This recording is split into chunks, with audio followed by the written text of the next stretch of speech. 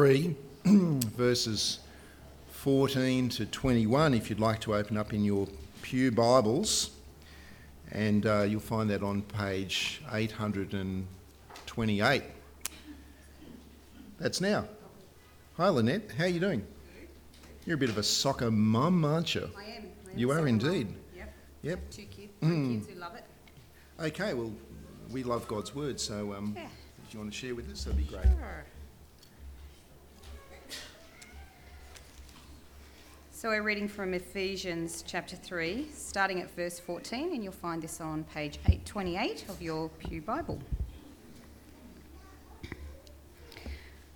For this reason, I kneel before the Father, from whom his whole family in heaven and on earth derives its name. I pray that out of his glorious riches he may strengthen you with power through his Spirit in your inner being, so that Christ may dwell in your hearts through faith. And I pray that you being rooted and established in love, may have power, together with all the saints, to grasp how wide and long and high and deep is the love of Christ, and to know this love that surpasses knowledge, that you may be filled to the measure of all the fullness of God. Now, to him who is able to do immeasurably more than all we ask or imagine, according to his power that is at work within us, to him be the glory in the church and in Christ Jesus throughout all generations, forever and ever. Amen. Okay, well, let's pray and then look at this good passage this morning and see if we can understand it and grow from it. Let's pray. Lord, we thank you for this day that we share together as your people. We thank you that we can read your word and try to understand more of it. And Lord, we pray that you'd work in our hearts so that we'd be keen to obey you. We pray for this in Jesus' name. Amen. Well, early in the 2000s, I worked as a high school teacher and taught commerce for a time. And during that time, we did a unit on buying a car. And whilst the kids were researching what kind of flash car they'd like to buy on credit, we actually did part of the course on road safety. And as a teacher and someone who'd had more than 10 years of driving experience, I wanted to pass on to the students some important messages about road safety. And I was concerned, it was a burden of mine, that they'd have a feel the weight of the importance of driving in a careful manner and be aware of the risks when they got a car. So I wanted them to take on board my concern and for them to become mature drivers. Now, I think a lot of the students in that class did take on the message. I think it had a good impact. I can still remember some of the classes, so it's probably a good thing if you can remember something after 10 years. But I'm also sad to report that 3 of the students from that class died in road wrecks, car wrecks. It was pretty sad to see over the years that within 5 years, 3 students had died. Well, I wonder if you've ever wanted to pass on some wisdom to somebody else and you've wanted that wisdom to stick with them. You've wanted the wisdom to remain with them so that they might benefit from it. Well, this morning, Paul has a concern. He's got a concern for the church, and he wants the church to appreciate what God has done for them.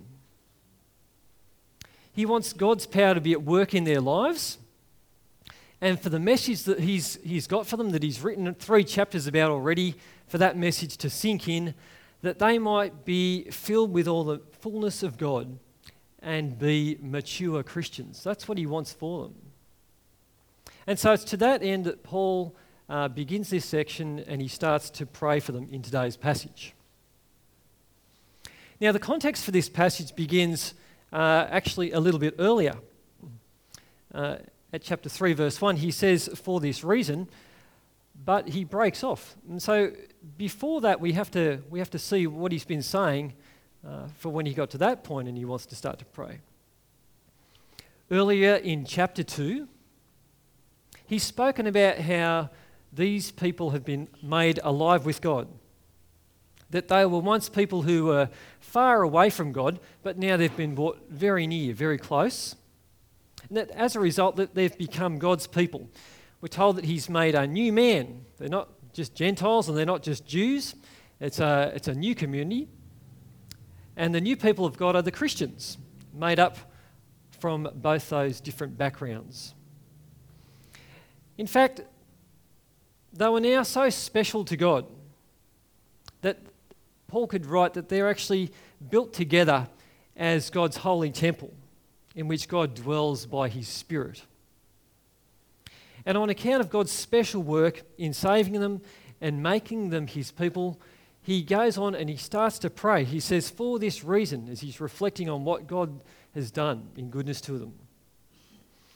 But before he says much in that prayer, he breaks off in 3 verse 1 and he starts to talk about his ministry and their place in his ministry.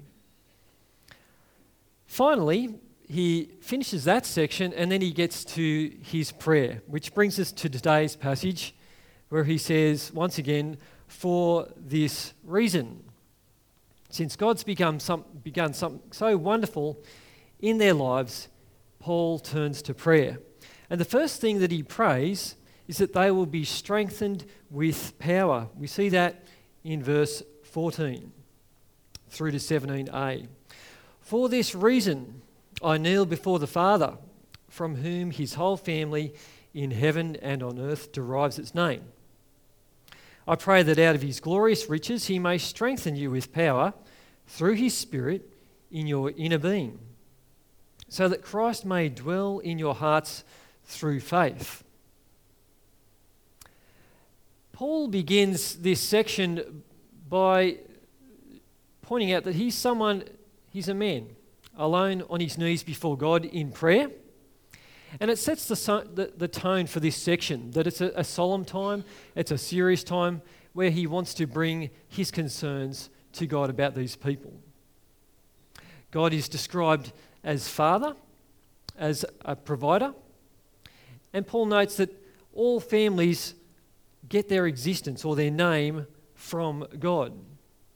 So when people think about provision and fatherhood, it's got its origin in what God is like.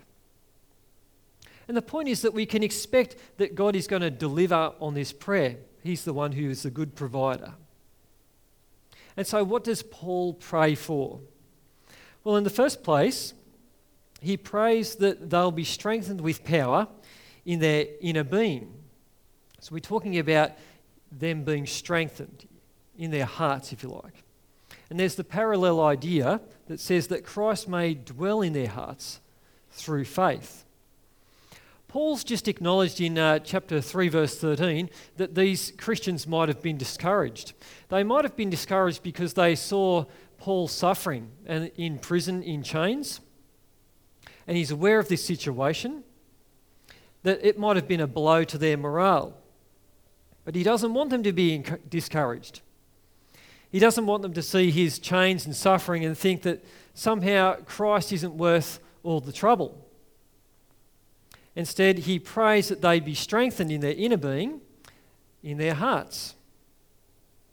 Now, the original language doesn't actually have "so that" in verse 17. It's not necessarily a logical idea, but more of a parallel idea, where the idea of being strengthened in one's heart is the same as having Christ continue to dwell in their hearts. Now, the word that's used of Christ dwelling in our hearts is giving the impression of a permanency, that Jesus is there. Jesus isn't just sojourning. He's not just passing on by. Like some people on holidays pass through a town. They stop for a while and taste the food at a certain place. If it's North Queensland, they might have a mud crab sandwich somewhere. I had one of those once and it was dreadful, so we kept going. They might look at a few of the sites, have a look at the headlands, and if it's passing through Wauchope, you might check out Timbertown. But you then get in the car and you keep going, don't you? Well, that's not the impression that Paul's giving here. This isn't Christ sojourning. He's sort of staying for a while and moving on in our hearts. Paul uses this word to talk about the continual presence of Jesus making his home in our hearts. He's saying Jesus should rule over our hearts and be at the centre of our lives, that he be over all that we are and all that we do, that Jesus is in our hearts. And the way that this happens, Paul tells us, is by means of God's Spirit working in us. In verse 16 he says, I pray that he may strengthen you with power through his Spirit in your inner being. The point is that the Holy Spirit makes a difference in our lives. If Christ dwells there in our hearts, it's by means of God's Spirit working in us for us to have Jesus as the one who's at the centre of our lives. Well, Paul didn't want the Christians to be discouraged by his sufferings and his chains. And we also know that the Christian life can be a difficult life at times. We live in a world where people broadly don't love God and they don't have a great deal of time for his people oftentimes. But he prays that that need would be met, that we'd be strengthened, not discouraged, and that Jesus might continue to reign in our hearts and take up residency there. The second thing he prays is that the church will have the power to know God's love. In verse 17b, he says, I pray that you, being rooted and established in love, may have power together with all the saints to grasp how wide and long and deep and high and deep is the love of Christ, and to know this love that surpasses knowledge. Paul's second concern is that the church really appreciates God's love. When I taught the unit on buying a car and knowing how to drive it safely, I really wanted them to appreciate that it's important to drive safely. I wanted them to take on that message. Well, Paul prays that the church would take on this message, that they appreciate God's love. That was important to him. And he notes that it can't be just reduced to head knowledge or just logical categories. He prays that they would know God's love in their experience. And he uses an imagery from the world of botany and one from the world of building to reinforce his message. He says, I pray that you, being rooted and established in love, may have power together with all the saints to grasp the love of Christ. Deep roots gives us the image of a tree that's going to be sustained even perhaps in times of low rainfall or high winds. The tree has got its roots into soil which is going to give it nutrients and water so that it survives. And so he's saying there's an idea of being sustained. We need to be sustained and continue by being connected to God's love. The second thing he says was that we ought to be established in God's love. To be established gives the idea that there's a firm foundation of a building that's not going to be moved. It's not going to start to sink and we're going to see cracks in the walls of this building. Paul wants the church to remain on the foundation of God's love.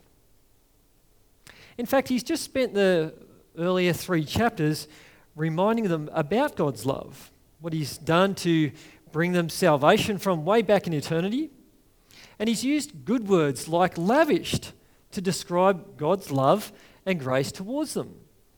Now, when I think of the word lavished, that conjures up images of ice cream to me.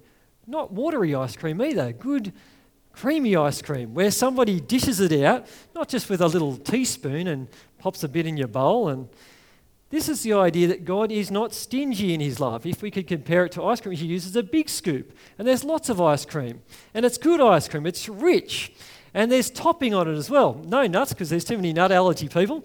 But there's this ice cream that's tricky to keep it in the bowl instead of going over the sides. That's what Paul's saying God's love to us is like. He's not stingy.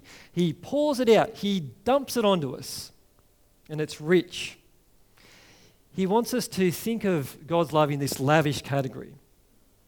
And he starts to expand that here in 4 dimensions. He says in terms of how wide and long and high and deep is the love of Christ. It's overwhelming. In chapter 2, we've been told that we're all spiritually dead before God. That's how humanity is. We're all in the same boat. We're not alive with God. We're like one of those trees that's in my backyard that's been sort of fallen down with white ants in it, and there's still a few little green shoots at the end of it, but it's disconnected from its roots, folks. It looks a little bit alive, but it's dead. It's finished. That's how we were before God. And in our dead state, we're told that we follow the ways of the world and the cravings and desires of our sinful hearts. That's the bad news. That's how we started. But the good news is that God makes us alive. He's been kind to us. In chapter 1, verse 7, he says, we have redemption through the blood of Jesus, the forgiveness of sins. That's wonderful stuff. In chapter 2, verse 4, he says, but because of his great love for us, God, who is rich in mercy, made us alive with Christ even when we were dead in transgressions and sins. And Paul wants his people to grasp that message, to grasp that love, and to appreciate how wide and high and long and deep is that love for them.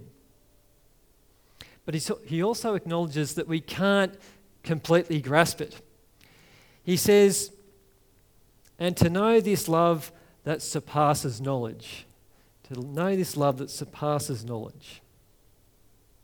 We could talk about it and read about it. He wants them to have a personal experience of knowing God's love in their hearts. The Christian life is interesting, isn't it?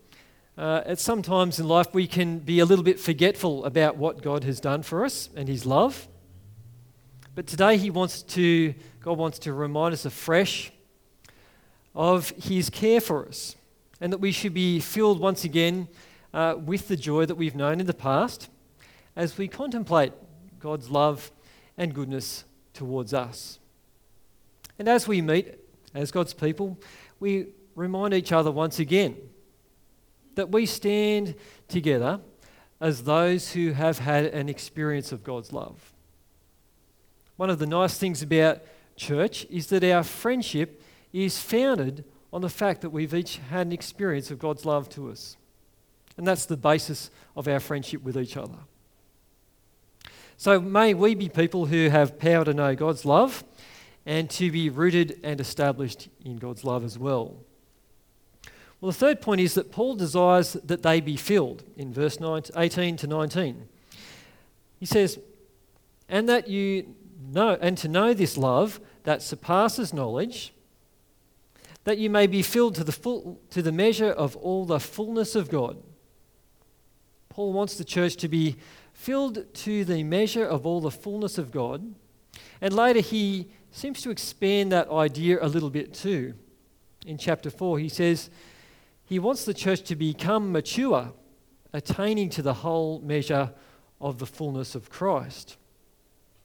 This language about being filled with the measure of the fullness of God, in the first place, is a reference to God's fullness, God's presence, his life and power.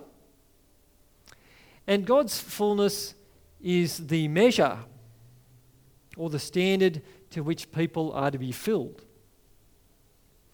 But the church experiences something of a now but not yet tension with respect to God's fullness. On the one hand, we're told in chapter 1, verse 23, that the church already shares God's fullness, that it is a present reality.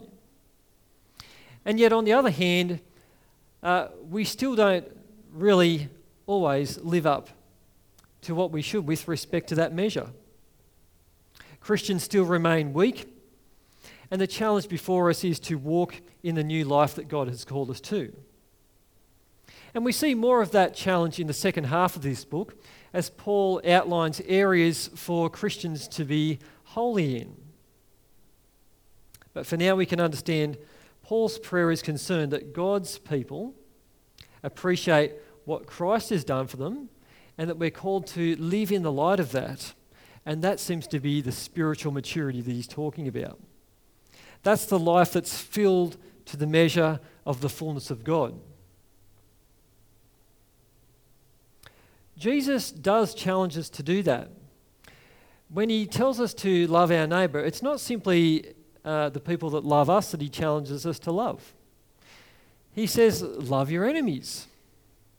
And then he goes and concludes by saying, be perfect, therefore, as your heavenly Father is perfect. Peter tells us that God is holy and that we are also to be holy. We're his people and we should be holy as well. And so the challenge for us is to be like God. And I think that's what Paul's getting at when he talks about being filled to the measure of all the fullness of God. Well, finally, at the end, in point 4, Paul finishes praying. And as he does, he glorifies God in verses 20 to 21. Now to him who is able to do immeasurably more than all we ask or imagine, according to his power that is at work within us, to him be the glory in the church and in Christ Jesus throughout all generations, forever and ever. Amen. It seems appropriate to finish prayer and then reflect on God's glory and what he can do in our lives. In this section where it says, to him who is able to do immeasurably more than all we ask, Paul is using what's called a superlative.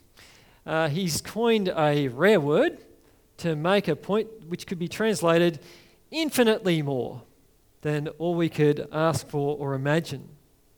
And he's using it to describe what God could actually do in our lives. God can do a great deal in our lives because of his power at work in us by means of his Spirit. We've just read above earlier, Paul's asked them to be strengthened with power through God's Spirit in their inner being. So what can God do in your life? God's worked in your life so far and he continues to do so. But why not think for a moment? Think about what God might do in you and through you. It's a good question, isn't it? What might God do in you and through you? What are you expecting him to do between now and when you're in glory? Well, whatever you've come up with, the good news from this passage is that God can actually do a great deal more than even what you think or what I think. God can do more in us than we've probably even thought. And so perhaps we need to keep using our imagination about how we can be used by God and keep asking God to help us to be used by him. Well, in conclusion, Paul was very concerned for God's people, and so he prays for them. In the first place, that they be strengthened with God's power in their inner being, that Jesus would make his home in their hearts. He wants them to be strong, encouraged. He wants Christ to remain there. Secondly, he prays that the church might come to terms with the magnitude of God's love, the love of Christ for us, and to be filled to the measure of the fullness of God, where we are to be all that God wants us to be, which is spiritually mature. That's the challenge for us, isn't it? To understand God's love for us and to live in the light of that and to work at holding on to that and growing in spiritual maturity. And finally, he glorifies God in praise. Paul is very confident as he prays to God that God can do these things. He says, to him who is able to do immeasurably more than we ask or could imagine, he's confident that God can actually answer these prayers. And so we should also be confident that God can do work in our lives more than we think or more than we ask. Let us pray to that end. Let us pray. Lord, we do give you thanks that you promise to strengthen us in our inner beings. And Lord, we pray that Jesus would remain centre of our hearts for the rest of our lives. Lord, we pray that you would help us to never forget the magnitude of your love for us. And Lord, we pray that we be filled with joy as we contemplate your love and goodness. Lord, we pray for wisdom to live in the light of your love.